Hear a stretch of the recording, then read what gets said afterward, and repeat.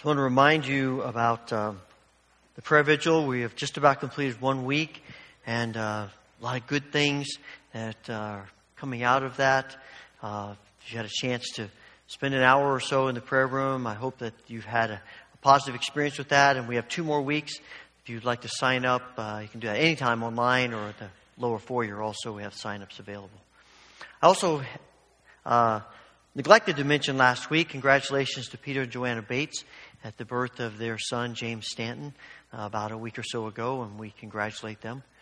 I was thinking about, little babies and, how sensitive their hearing is. We have a little one, grandchild, and is our home a lot, and he seems to hear every little noise, every little thing. You're trying to be so quiet, particularly sleeping, when he's sleeping, not when I'm sleeping, but when he's sleeping. And you hear all those noises. You hear it all. And it made me realize, it started me thinking about, just how different my hearing is now than it was 10 years ago even.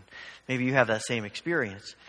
It's one of the things about getting older as your body begins to deteriorate a little bit. Eyesight maybe not quite as good as it once was.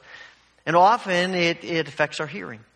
Cindy and I could be in a store, standing next to each other, hear every word she says. As soon as she turns and walks away from me and she's talking, I cannot hear a word she says. And she turns back to me and said, "What do you think?" And I'm like, "I have no idea what you're talking about.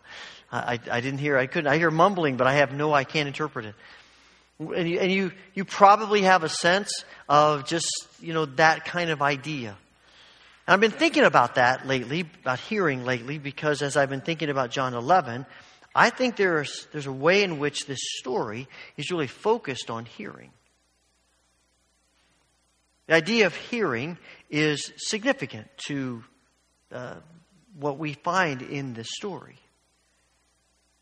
Hearing is common, a common word. To hear is a common word in the Scriptures. It typically in the New Testament, this word, Greek word akouo, is the primary word that's used, and it means to be able to hear noises as opposed to being deaf. But it also means to perceive, to understand, pay attention. It's that kind of thing when you say something to someone, "Do you hear me?" What you're really not looking for is not, I heard the sound go into my ears. But it's, do you understand me? Do you get what I'm saying? Do you respond to that? And in the story, we have this idea of hearing. Most of the time, in the Scriptures, when the word to hear is used in the Old and New Testaments, it is human beings hearing God. So you have Moses standing in front of the burning bush, and God says, "Moses, hear what I have to say to you." You have Isaiah in the temple in chapter 6, and God appears to him, and he says, "Listen to what I have to say." Samuel, the little boy in the tabernacle, working with the priests, and God wakes him up at night, and he runs to Eli, thinking that Eli has called him, and finally Eli says, "Look, I think the Lord is speaking to you." So next time you hear that, you say, "Here I am, Lord, your servant's listening." And he does. "I hear you." And for the Jewish people, perhaps the most significant passage of Scripture about hearing is in Deuteronomy 6. That's called the Shema because the Hebrew word Shema means to hear. And God says to them, "Hear, O Israel. Listen, O Israel. Here's who I am, and here's what you need to be." And it becomes the foundational rock of who they are as a people. And we see that kind of hearing all throughout Scripture of God calling to people and saying, "Listen to me, hear me." And that hearing is not just, there's noise coming into my ears and I perceive that, but it's hear and do something about it. And so he says to Moses, "Hear what I have to say and then go to Egypt." He says to Isaiah, "Hear what I have to say and preach this hard word to the people." And Israel, "Hear who I am and follow me." But in this story in John 11, Jesus turns the whole hearing thing on its ear. As the story opens, one of his closest friends, Lazarus, is near the point of death. And Mary and Martha, Lazarus' sisters, send word to Jesus, come quickly. This one you love, this close friend of yours, is dying, and we need your help. And I think their full expectation is Jesus will come and heal him. And surprisingly, Jesus doesn't go. He says, I think we should stay here a couple more days. Even though Jesus loves him, he says, I think we should stay. And a couple days later, he says to his disciples, okay, now it's time to go. And they go to Bethany, and they find that Lazarus is dead, and he's been dead 4 days. And Martha comes out and, makes that sort of polite accusation, Lord, if you had been here. And then Mary comes out and says, Lord, if you had been here. And I understand that. Have you ever said to God, Lord, if you had done something, if you had acted, you could have prevented this. You could have made this happen. I mean, it's a common part of our conversation with God. You could do this and you didn't. I understand completely what Mary and Martha are saying. And actually the rest of the people who are mourning with them, once Jesus begins to weep, they say, wow, look how much he loved him. And then they're saying, yeah, but he should have come earlier and done something about this. And then Jesus prays. Actually, he doesn't pray. He actually speaks to the Father, but it's really not a prayer. It's an affirmation. Father, thank you for hearing my prayer. Thank you that you always hear me when I pray. And what Jesus does is turn the whole dynamic of what is primarily the usage of the word to hear in Scripture from humans hearing God to God hearing humans. And Jesus says, Father, you always hear me. Now I get that. Jesus is perfect. He and the Father's relationship has no bumps in it. There are no messed up wires in it. It is perfect. He does everything the Father asks him, when he asks him, and whatever he's calling him to do, even to go to the cross. Their relationship is perfect. There's not been one time in which Jesus has said no to the Father. So of course the Father's going to hear his prayer. Jesus deserves it. The question in my mind is, what about the rest of us who don't deserve it? What about the rest of us who don't have that kind of relationship with the Father, who aren't perfect, who say no to God, sometimes on a fairly regular basis? What about us? Does God hear our prayers? Can we say with Jesus, thank you for hearing me. Thank you that you always hear me. Can we pray that kind of prayer? Do we have that kind of confidence, that kind of affirmation in who God is about our prayers? I think it's a legitimate question. And I think what's underneath it, and the problem with that question and with our struggle with that, is that because we wrestle with the fact of whether God hears us or not, it affects how we pray. See, we think God has selective hearing. And the reason we think that is because we do. Right? We have selective hearing with God, and we have selective hearing with each other. Most of my life, I've been accused of having selective hearing. It's one of the things that drove my parents crazy. I to this day, I can only remember one time as a child when I was punished. Only one time as a child when I was punished for something I didn't deserve. I had you there for a second, didn't I?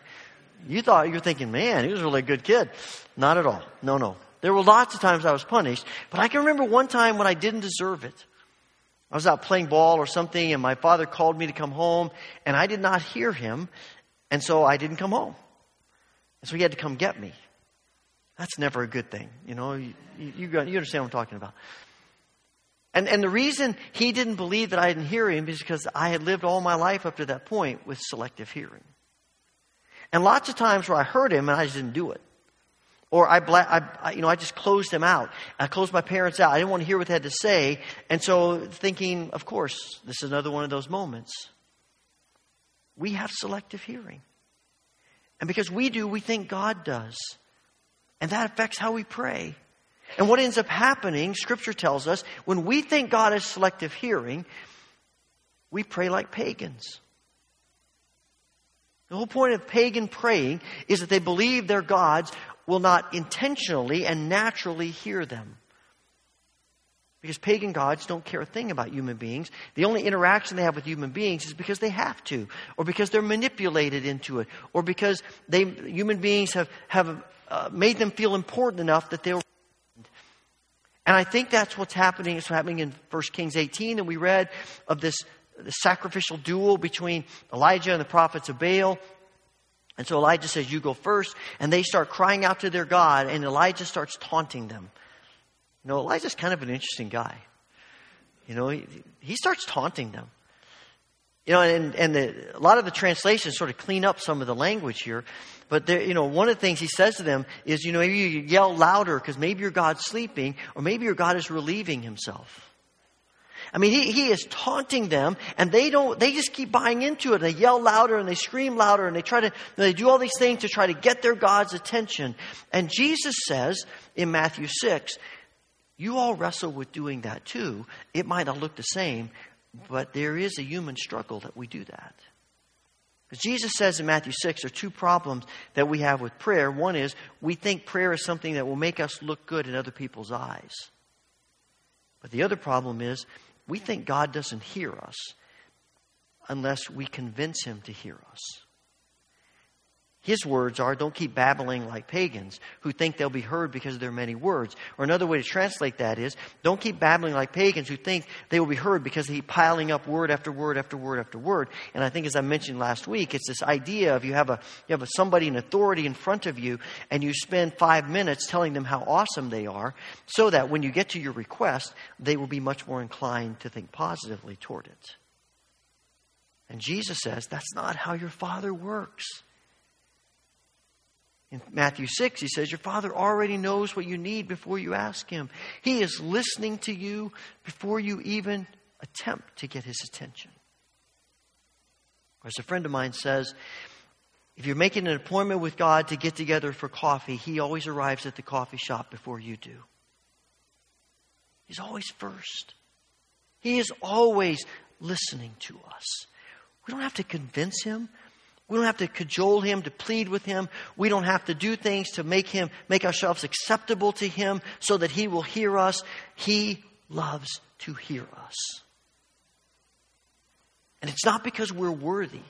You think Israel is worthy when they're slaves in Egypt and they cry out to God and he hears them? Are they worthy? Not by any means. Or any other time they're in trouble? Not by any means. It's not because of who we are, it's because of who he is. It's not because we are worthy, it's because he is worthy. It's not because we're good, it's because he's good.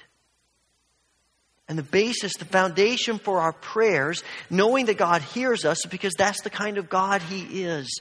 He created us. He loves us. He loves interaction with us. He loves to hear us pray.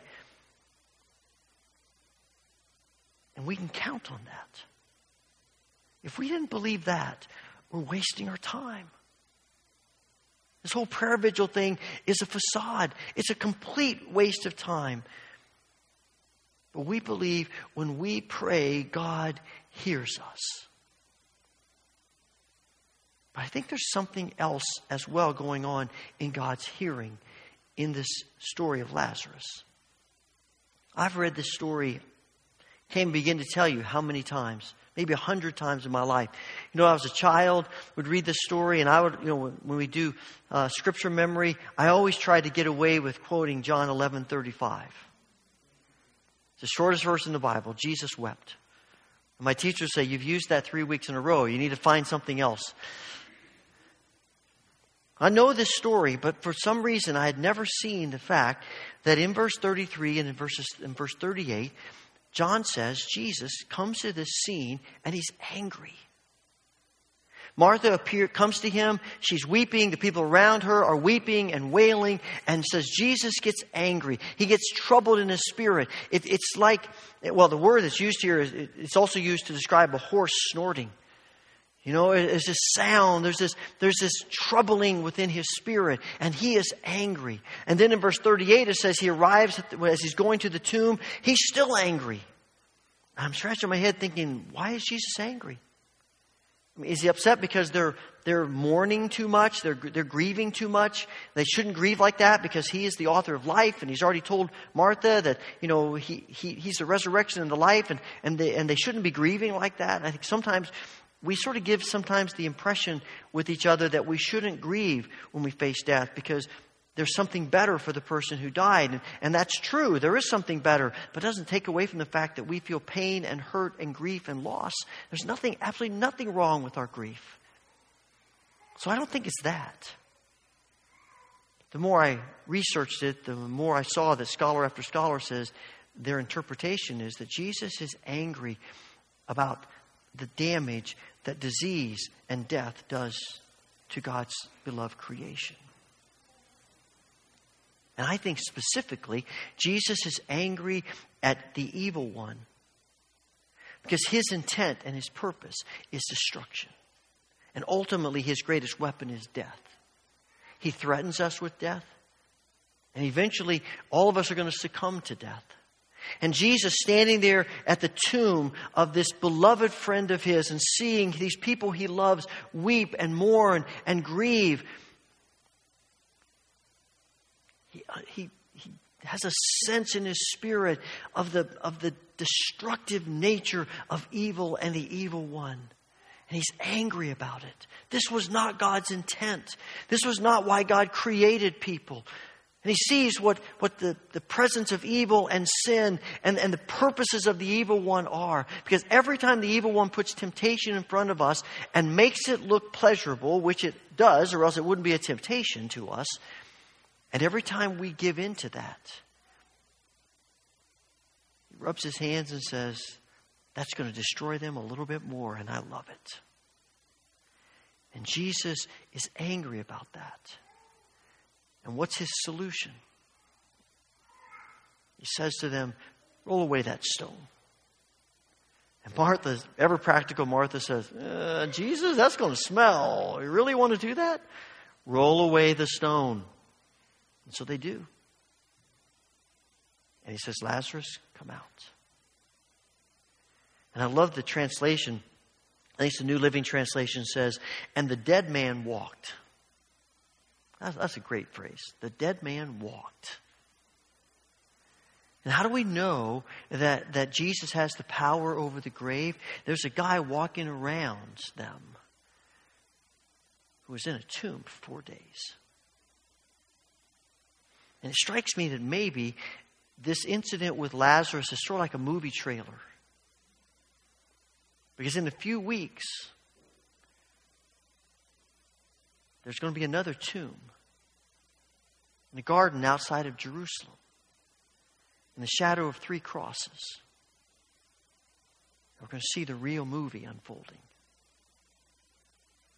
It's a precursor to who Jesus is and what Jesus can do. And there is something in me that says when Jesus comes face to face with evil and the destructiveness of it, he's saying, Father, I know you hear me, and not just you hear me, but you act upon it. And there is power in the prayers that we pray to our Father to do more than we could dream or imagine. I mean, think of a child crawling into their parents' lap and pouring out their heart to them. I'm so hurt, and this happened, and you know this problem, and the parent says, I'm so glad you told me that. Don't you feel better that I heard you? Now go play. And they look at us and say, wait, aren't you going to do anything about it? That's why I'm really here. I'm glad you heard me. I'm glad that I could tell you what happened, but what I really need is some help. And when we talk about God hearing us, it is not just, okay, God hears us. What a lovely, grace-filled thing that God does. But there is power in God hearing us. And we pray to the God who can bring people out of tombs, who can heal the sick, who gives sight to the blind, who can transform lives from death and destruction to life and holiness. And I don't think there's any more profound image of that than this is a table of grace and power. This is a table about the cross and about the empty tomb. It's what God has done in the past and what God has promised to do in the future and what He's doing right now in the present. This is our God. And when Jesus says, Father, thank you that you hear me, it is thank you for the grace that you give to hear our prayers. And thank you for the power of you at work in doing something about our prayers. Now, that doesn't mean that God answers the prayers the way we want Him to necessarily. It doesn't mean that when God is at work and that God can do more than we dream or imagine, that He does exactly what we ask Him to do, but we believe God's at work. And we believe that there's power because we're praying to our Father who hears us when we pray. And God has been speaking to me over the last few days about settling in my prayers. It's important to pray about every little detail of our lives, and we're encouraged to do that. We're invited to do that. But I think we also need to embrace some bigger prayers. There are lots of things going on in our lives, in our world, that quite frankly seem too big for our prayers. What difference is our prayers going to make? What difference are my prayers going to make about the persecuted church? Or about a famine? Or about any of the other problems, the violence that seems to be escalating in our nation and around the world? What difference do my prayers make? And the Father who hears us says, they make a big difference. And whether you see it or not, do you believe me enough that I'm at work to keep praying? It's because of who God is that we pray in thanksgiving. It's because of who God is that we keep praying and don't give up. It's because of who God is that we engage in these prayer vigils and coming to Him and keep pouring out our hearts to Him about our lives and other people's lives and this world, because we believe the God who hears us is full of grace and power to do more than we could dream or imagine. As you think about things in your mind, is there something in your life, something in this world that God may be prompting you to engage in bigger prayers? Do we believe enough in Him to keep praying? Father, we thank you that you hear us when we pray. We thank you that you are full of grace and power, and we trust you. As we come to this table today, open our eyes to who you are. We pray that your blessing will rest upon the bread and the cup, that as we eat and drink, we will do so to your glory. And as an act of faith and trust in who you are, as a God who hears us always. We pray this through Christ Jesus. Amen.